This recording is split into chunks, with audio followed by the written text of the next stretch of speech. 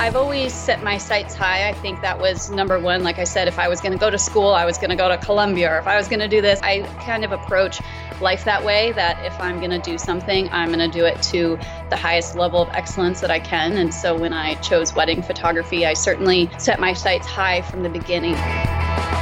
Sick of being upsold at gyms? My guy, you're currently a base member? For $90 more, I can upgrade you to our Shred membership. For $130 more, you'll be a Swole member. And for just $300 more, you'll reach Sweat Platinum.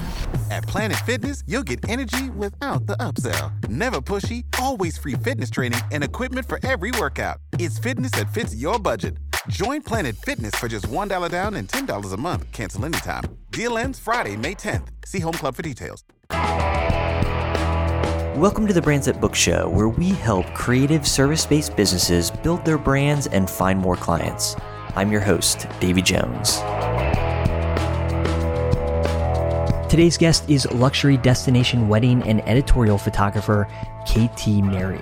It's an interview I've been really excited for because Chris and I have both admired her work for so long. If you're not familiar with her work, right now you should pull up both KT Mary and Render Loyalty on Instagram to see what I mean.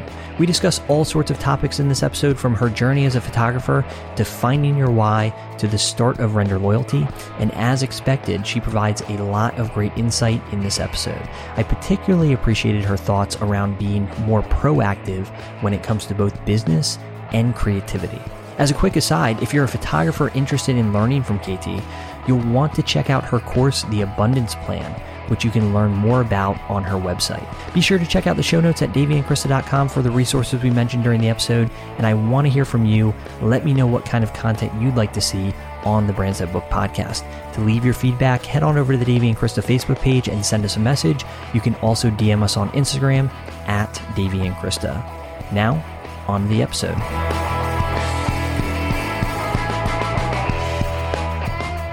KT Mary, welcome to the Brands That Book podcast. I'm really excited to have you on. I've been following along for a long time now, but I don't really feel like I know the backstory and how you got started. In my eyes, you've always just been one of the best in the world, right? So I'm really excited to dig into your story a little bit, really excited to have you on the podcast. So welcome.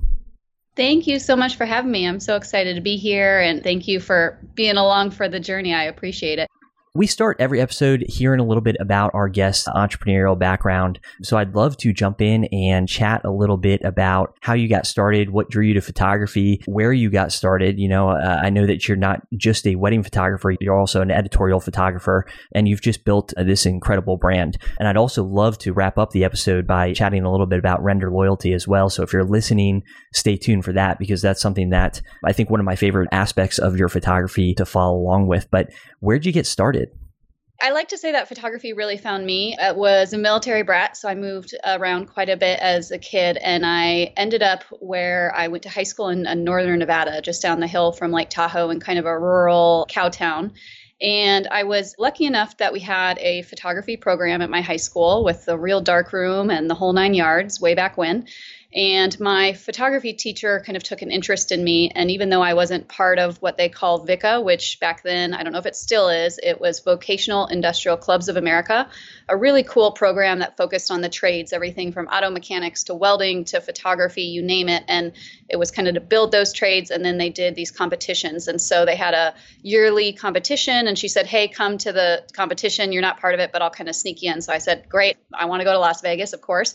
So I went to the competition at the state level in Las Vegas and won that competition in photography. And that back then was, you did everything from spotting, which for our younger photographers is actually like a paintbrush and ink, and that's old school retouching, to going out in the streets and shooting. And there was portfolio review, a lot of different things. And so what that meant at state levels, and I went to a national competition, which I was excited about because it meant another trip in Kansas City. And I was the runner-up at a national competition. And I think this was my junior year of high school. So I ended up with a full ride to 2 different art schools. And at the time, I wasn't considering art school. I was looking at regular colleges, and kind of from one thing at the same time, I kind of found out I also didn't have a college fund. And so it kind of just worked out that it ended up being where I was able to go to an art school, a photography school in Western Massachusetts. And before you know it, it was like, well, I guess I'm going to become a photographer. So I went to photography school, finished that, and back then, this was when weddings were really, really not cool. They were ballrooms with white covered chairs. This was pre-digital as well. I'm really dating myself now. So I wanted to be a fashion photographer. And so I left there and ended up going and working for fashion photographers in New York, later Miami and LA, and spent 5 years assisting fashion photographers. And through that period is when digital was really born. I was lucky enough to work for a lot of really progressive photographers, one of being a German photographer down here in Miami, who the very first Kodak camera that came out was a 35 millimeter, expensive but clunker. We were using that for fashion like right when it came out. So we just started using that along with shooting film. And so I really learned it as it was being born, and eventually in that industry became a digital tech, which is kind of monitoring the computer, as the fashion photographer shooting.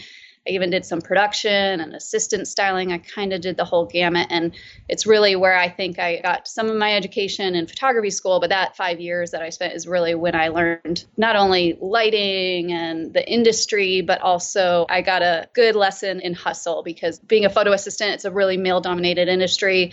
It's a lot of heavy lifting, a lot of lugging heavy equipment around. And so I just made it my mission to excel at that, and did that for about 5 years before I got this urge and really realized it was time to go out and shoot on my own. How that kind of happened, leaping into weddings, was also through those relationships in fashion, where I started shooting for some of the different people that I knew through that. And before you knew it, I was a full-time wedding photographer and actually had to kind of start turning down those fashion jobs. And are you shooting any fashion at the moment? It's funny because I kind of then went full tilt into weddings back then, and about, a decade or so later, kind of also realized I have so much influence. It's really so much of what I bring to weddings, and I love it so much. And so I've made a conscious effort to kind of get back into that. And last year we shot the campaign for Monique Lillier and are doing more of that type of, mainly with bridal designers, but I really love doing that type of work as well. So it's kind of now the hybrid of the two worlds together. It's so interesting how all of that comes together into what you're doing now. Do you feel like, because there's still vocational tech, at least there was, I was a high school teacher before getting into the creative industry, but I don't remember really photography being part of it. So I think that's pretty unique. I remember, of course, like the whole mechanic side of things, but I don't remember there being a photo specific route. Do you feel like you still would have pursued photography had your teacher not snuck you into that competition? Yeah, it's so funny to think about, because I always say it really chose me, and I really had my heart set. And it's one of the things that I still, really kind of wish I had had the traditional 4-year college experience. And, I didn't want just any old, I wanted to go to Columbia University and live in New York, or, one of these things that clearly, I didn't go to a nice enough high school to be able to get into schools like that or have the money to do it. But that's really, I wanted the full learning experience. I love knowledge and learning, and I really envisioned all that for myself. So I was considering studying like zoology at the time, because I have, as you know, a big passion for animals, and Jane Goodall is one of my idols. And so I like to think that I would have kind of ended up there, but it certainly would have looked a lot different. And I think that those vocational programs, or I don't know what they look like today, they're so important, because once you have that trade, you can always fall back on that regardless of economy or anything like that. So I'm very grateful that even my small town had that, and also a good teacher that kind of took me under her wing and kind of nudged me in the right direction. Yeah, that's awesome. That's incredible how much of an impact one little decision by your teacher you could have on the rest of your life. As far as, and just out of curiosity, what branch of the military was your dad in? So my dad was Navy assigned to Marine Corps, which means he actually went into the military right out of high school and started in different programs. But ultimately, when I was about 8 or 9, decided he was going to go back in and become a Top Gun pilot. So he actually went to Top Gun in Pensacola. After that, we moved from California to Japan, and he was a Top Gun instructor there. And he's what they call a flight surgeon, which means he's a doctor, but also a pilot. So he kind of flies around with these guys, and he's technically Navy, but we lived on Marine Corps bases. My dad actually went to the Naval Academy, so also Navy into the Marine Corps, but was a supply officer. So we moved around quite a bit when I was younger. But anyways, jumping back into the photography side of things, you shoot around the world. It seems like you've been to all sorts of different places, some of the most beautiful places in the world to shoot. You have an incredible client roster. I'm not sure if you can share even, all the different people that you've worked with. You've been featured, it seems like, everywhere. And like I said, you're considered one of the top photographers in the world. So I'd love to hear just a little bit about maybe some of the things you did along the way that you feel were pivotal in getting you there. Maybe even some of the mistakes that you see others make, or, that you've made yourself along the way that you kind of wish if you could go back, maybe I'd do it a little bit differently. Absolutely. Well, thank you so much for that nice intro. I've always set my sights high. I think that was number one. Like I said, if I was going to go to school, I was going to go to Columbia, or if I was going to do this, I kind of approach life that way, that if I'm going to do something, I'm going to do it to the highest level of excellence that I can. And so when I chose wedding photography, I certainly set my sights high from the beginning. And for me, what that started out looking like was looking around and looking at the most progressive, the best in the industry. And I was also lucky when I was starting that there was a massive shift. This was right when blogs were born, Style Me Pretty kind of came onto the scene, all these things. And there was a lot of room to kind of try things where we're a little more saturated today. So I feel like that opportunity to stand out has gotten a little bit more difficult. But I was really in this space where I could take big risks and they could potentially kind of take me leaps and bounds. So I absolutely did that. I harnessed all the resources that I had. Back then, that looked like calling up the locations where I spent many a days as a photo assistant on their beach, dragging equipment up and down, and said, hey, I want to come do a photo shoot. Called up the makeup artist who I'm a buddy with and the stylist who I'm friends with, and, put together just the same way we would in fashion, a test, as you will, which meant stuff for my portfolio. So that way I could actually show what I could do and what I wanted to do with my wedding work. And that's what everyone does in the fashion world. And I just applied it to weddings. And for me, that was showing a Bali inspired shoot in Isla Mirada, Florida, which was not Bali, but clearly my aspiration was to get to Bali, and I eventually did. So that was the one thing, is not being short-sighted and to really being able to take those risks and start building that foundation. And I think I also really felt early on that I had to make my work top-notch in order to be top-notch. And I think one of the mistakes most photographers make, and I certainly did, was I was so focused on the great work, which you have to be so good at your trade. You can't be the best sculptor if you're sculpting shoddy, so you've got to get the trade down and keep improving it. And I don't think that ever stops. I know I'm certainly always going like, how am I going to light this better, and trying to learn that and those types of things. But you also have to build that strong foundation. And it took me 7-8 years before I really started going, I should probably look at my profit and loss sheet more, and I should build a healthier business. And I was lucky that I partnered up with an accountant right when I started. So I was an S Corp and things like that. I had a lot of those things right, but certainly it took me a while to actually really take an interest in those for myself and my business. And that's something that I think so many people make that mistake. Also, one of the things that I know that I didn't do so well is I had kind of aspirations. I'd like to be on the cover of this magazine, or I'd like to shoot in this location and things like that. But it wasn't really a deep goal centered around like, well, what does that mean when I'm on the cover of that magazine?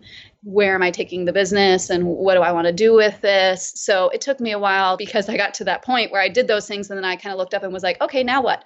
So versus already having that longer runway. And I think I could have probably gotten places faster if I had already kind of thought beyond that. One of the pieces that I want to talk about, just unpacking a little bit of that, especially sort of your technical background, being a photo assistant, learning the hustle side of the industry for, that 5 years. At least a lot of the photographers I know, this was certainly true for us. The way that we got into it was we had a camera and we started taking pictures, but there wasn't ever that formal technical training. And even though a lot of it you might consider it informal, but it was actually being on set, and you probably learned just as much as you did, in school through that experience. Do you have any advice for people, even in terms of just how to get some of that experience without maybe necessarily having to intern in New York or be a photo assistant in New York? It's so interesting that you asked that, because I'm so passionate about assisting and working for other people and doing that. I can't press upon it enough. Even when I was a photo assistant for fashion photographers, I was also then side hustling, and I started out second shooting weddings and then associate shooting weddings, which means, they would essentially book that photographer and send me, I'd shoot it, I'd hand over my card and, get paid $1,000 or whatever it was. And that's how I got to learn. That's where I really got to cut my teeth and just shoot away and get feedback, because then the photographer would say, hey, well, next time, I really need you to do more of this and more of that. So that was number one. And then even still to this day, it was a couple years ago, I went up to New York and I was the intern for the day on set as the fourth assistant for Alexei Lumarisky. I've worked recently in the last 4 years with Patrick Demarchelier again as an assistant. And that's just because I'm never going to give up an opportunity to be on the set with icons who are so amazing. So just being in their radius, I think that's the thing. If you can get out there and second shoot or associate shoot, we know that repetition, the more you can practice, the more you can do what you need to do, you're going to get better at it. So a lot of photographers, especially right now, we're seeing a period due to this virus where there's a lot of people aren't able to work. I would absolutely be using this time to put out feelers to photographers that you admire or you'd like to work for and say, hey, I'm available. I'd love to second shoot for you, whenever your schedule allows, and just pack your weekends and get out there with your camera as often as you can. That's incredible too, coming from somebody like you, that you're still not passing up opportunities to go and work with other people who you admire in the field. So I think that's really powerful to hear for all of us who are looking to get better at whatever it is we do. A few other things that I want to talk about as well is just setting up some of these tests that you're talking about. Is there a strategy in doing that? And I guess that kind of segues into even talking about getting on the cover of some of these magazines. You said you wish that maybe you had a larger goal or mission for getting published. So could you speak to that a little bit? I think that comes back to intention, and that's something I've really learned to focus in on with everything that I do. And it's taken me a long time to get that, but anything that you do, if you don't know the intention or the why behind it, and I mean that even as going out to shoot a portrait session or going out to a second shoot a wedding with someone, or as simple as, something. It could be even more simple, but everything that you do, knowing, well, what is the intention behind this? Does this relate to the bigger picture that I have, the bigger plan that I have? Is this part of that cog in that puzzle or cog in that wheel? I guess it is. And so one of the things as I'm kind of looking at that cover, so to speak, if I know that that's part of this bigger plan of being a top photographer, that means that I'll then be able to do this with my business and do this with my personal life, and someday, end up on some farm rescuing animals or whatever that may be, then you can kind of tie it all together. And I think it also gives you the motivation when you're kind of at the 10th, 12th hour, the exhaustion is setting in. You can also go back to that intention and remember why you're doing it in the first place. And it kind of gives you a little boost that you need. Yeah. Would you mind sharing a little bit more about your why and how you came up with that for yourself? I imagine that for people listening, and especially when you look at something like Render Loyalty, right? It's pretty easy, I think, to connect or to say, okay, well, why am I doing this, right? And to look at that purpose. But for people who are starting wedding photography businesses, how do they go about discovering this why to what they're doing beyond just, oh, I can make some pretty good money doing this? I believe everyone has a purpose. There's nothing big or small about anybody's purpose. They just look different for everybody. And for me, I've known forever, first and foremost, conservation, animals. Animals were my best friends that I had for the first time. I've loved animals my entire life and kind of grew up with those movies of the rainforest destruction and things like that. And it was always the first thing that, like I said, Jane Goodall's an idol of mine. And I've always wanted to do something in that realm. And so one of the things that I've kind of discovered through the years, that I have this tool now of photography that is a means of telling stories. It's a means of inspiring people. It's a means of connecting people. And so I've really had that light bulb where you go, oh, well, I have this and I have these desires over here. I'm going to kind of bring the two together and have a bigger impact that way. So that's really my purpose, has always been to not only kind of create connection. I believe that we're all connected, whether it's me and you and everyone in our country to the bumblebees. And, if the land doesn't thrive, that we don't thrive, we're dependent on all those resources every day, just the same way animals are and things like that. So it's this interconnectedness, as well as being able to relay a story. And also now through teaching other photographers to also help them to thrive more so that they're able to then kind of sustain their business and then get to the point where they're kind of being able to contribute back too. So it's kind of that full circle. As people go about discovering their why, and if you have any tips to really starting to define your why, I'd love to hear those for sure. But what are some practical steps that people can start taking to sort of attract more of their ideal client, more people who, maybe this purpose resonates with them? For practical things, one of the things that I've realized when helping to try to find people, so there's some people like me, I've just kind of always known in the back of my head, this is important to me. And it's just gotten clear over time exactly what that's going to look like. But that's also because I've spent the time of also sitting and thinking about it and literally just sitting and ruminating on what do I want this to look like? And that's taking pictures of endangered species and becoming a voice for conservation and eventually having a farm with rescue animals and all those things. And so first thing first is if you're totally drawing a blank when it comes to this, often it can be the things that when you were a kid, you really, really loved. And people either told you it was impractical or just like, oh yeah, go, play with your idea over there. So sometimes going back to those things that you first loved when you were younger. And then I think just kind of also getting back to what really brings you joy in your life. Is there any connection between defining that and going out and booking clients and getting people to work with you? I don't know specifically about your business because I think even if you took the Render Loyalty side of things out of it, you still produce beautiful work, right? So people are still going to book you, of course. Do you find that the Render Loyalty aspect of things is something that really resonates with the clients that you work with? Yeah, and that's a good point in terms of one of the things that I used to really try to do was compartmentalize everything. And I think it's a common thing when you're starting out in business that you want to make it professional and you want to have shiny business cards and don't want too much personal. And then now it's confusing because with social media, they're like, well, no, put the personal in. And, everyone's like, how much is enough? Where is it too much? And so for me, I used to always kind of go, oh, over here, I'm kind of this tree hugging conservationist that loves animals, but I'll keep that separate from my photography and high-end weddings. And they're separate worlds. And then eventually I think you get far enough along and you just go like, that's just silly. I don't care. This is really what I'm passionate about. And so I've made an effort to bring all those things closer together and infuse them. And they're still totally different missions and customers and who we serve is different, but ultimately they stem from me. And so one of the things that I've learned is just to kind of embrace those things a little bit more about yourself, the things that you might really be passionate about. And when you do give back or you do have something that you're passionate about, share about it, because sometimes even if it touches one person or inspires one person to go out and do some good in the world, that's a really great ripple effect. And then in terms of kind of clients and finding those right clients, I certainly think it doesn't hurt. And often I have people that mention it or a lot of people that will come back. And sometimes with planners, even there's so many different relationships aside from just the clients. So many of the people that book me now are coming through planners. And so it's important for those planners, I think, that on some level, they like me as a person.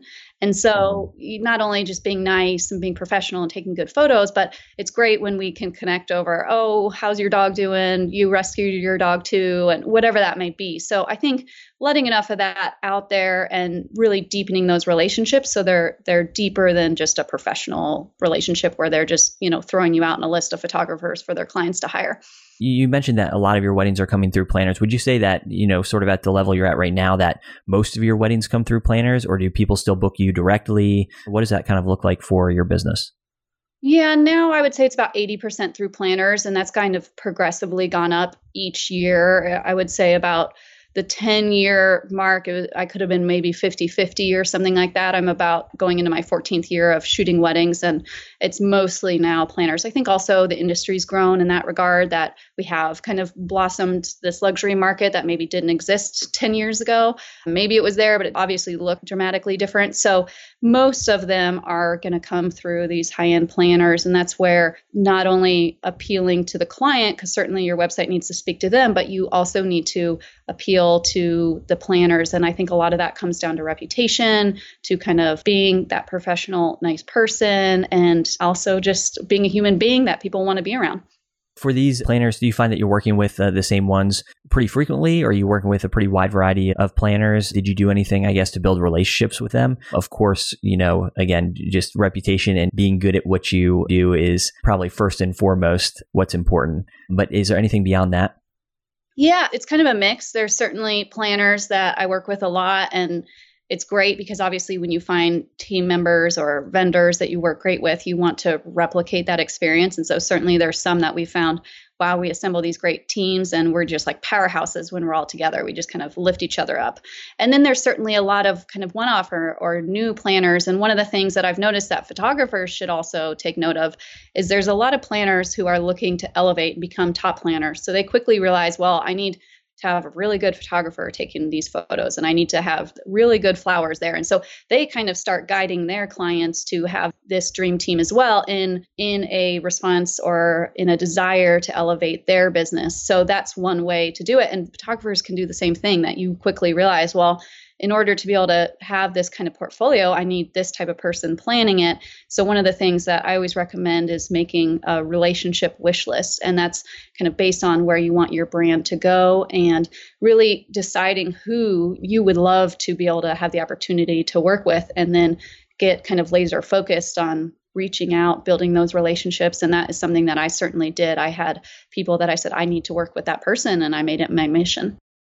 And so as you make it your mission to work with some of these people, one of the things that I typically advise people against is doing something like reaching out to get coffee, let's say, right? Because it's just the limited time that people have to do that. It feels like you're taking a lot. If you were speaking to sort of an up and coming photographer, how would you recommend them go about maybe catching the eye of a planner? And I think maybe even along the same lines, somebody who'd want to learn from you, let's say, and be like, okay, my mission in life right now is to assist Katie Mary on a shoot, to learn a little bit more about what she does. What advice do you have to reach out and catch somebody's attention in a way that doesn't feel like, I just want to pick your brain? It always comes back down to value.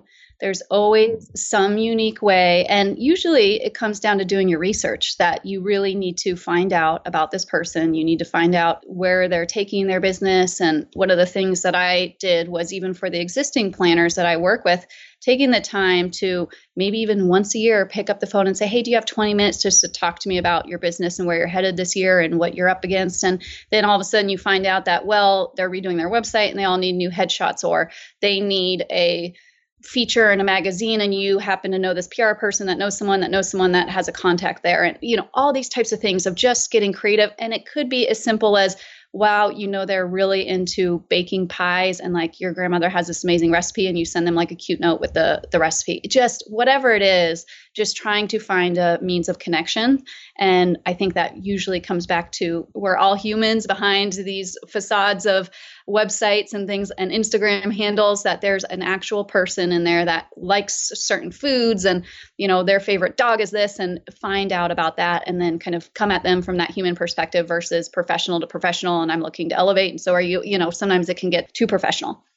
Sort of transitioning back to the art side of things, right? And I mean, just the work that you create, right? Even within Render Loyalty, which you're not necessarily, I know you sell the prints, then result in as donations to different conservation funds, and I don't even know what I'm really trying to ask here outside of like how you go about creating the art that you create and how you balance that against maybe building a business, right? Because you might have a vision for the work that you want to create, but at the same time, you need to book clients. And so I find that sometimes people get in sort of a rut or this cycle of they take on work that they're not really passionate about, or, they don't necessarily want to take on. It might not lead to kind of that next thing, but at the same time, you have to pay bills and there's costs that are associated with business.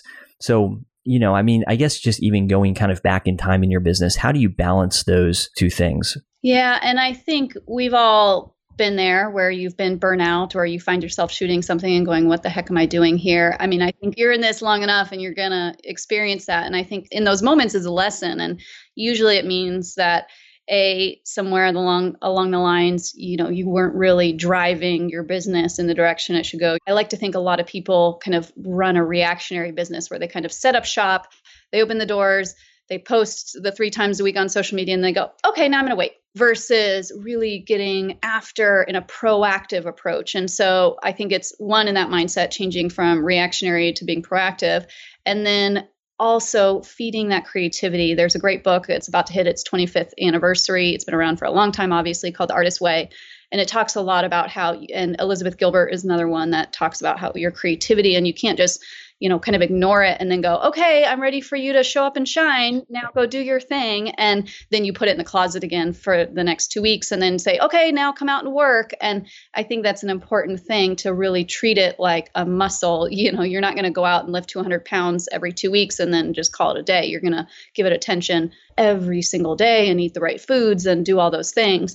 And I think our creativity, inspiration, all that is the same way. So one of the things is controlling, being conscious of what you consume. I don't watch scary movies and bad shows and things like that for a certain reason, because I don't want my mind to be filled with that. I'd rather put something more positive or inspirational in there. And so controlling what you consume, being an advocate for your creativity, finding ways, even right now, there's always something you can shoot and give yourself an assignment or a project. And those types of things I find really do help you to stay inspired. And then also getting outside of your comfort zone. Anytime that I get a request for something or an idea that comes up and I go, I really don't know how to do that. That kind of scares the shit out of me. What am I going to do? Then I know, well, now I have to do it.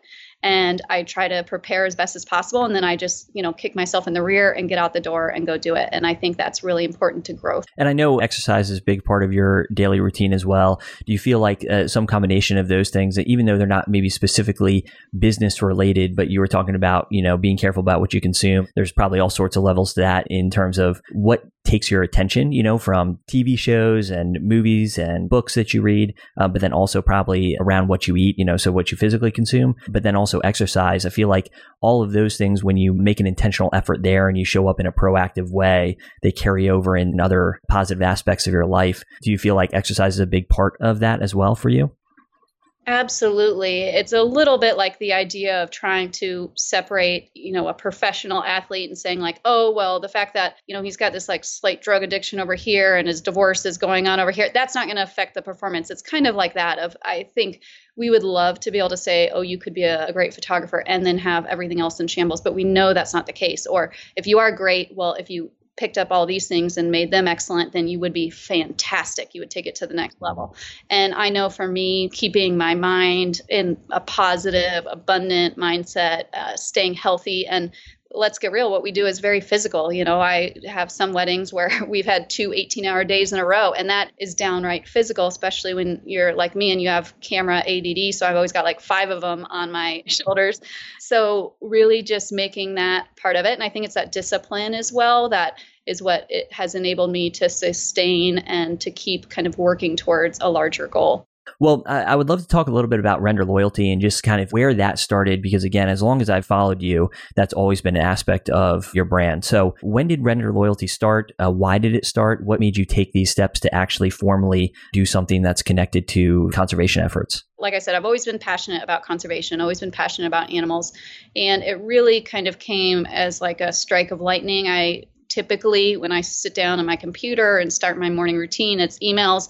I usually click on CNN just to make sure the world's still spinning and there's nothing I should, be aware of. And that morning, this was April 2015, so nearly 5 years ago, there was a photo, and it was the last northern white rhino in the world named Sudan, and he was being protected by armed rangers 24 hours a day because he's the last one, and obviously people want to kill him. And I kind of had this mindset and approach like everyone else that I'm working on my business, I'm working really hard so that someday I can be successful, air quotes, insert, and I can go out and I can finally impact the things that I'm really passionate about, which is, saving animals, endangered species, all these things.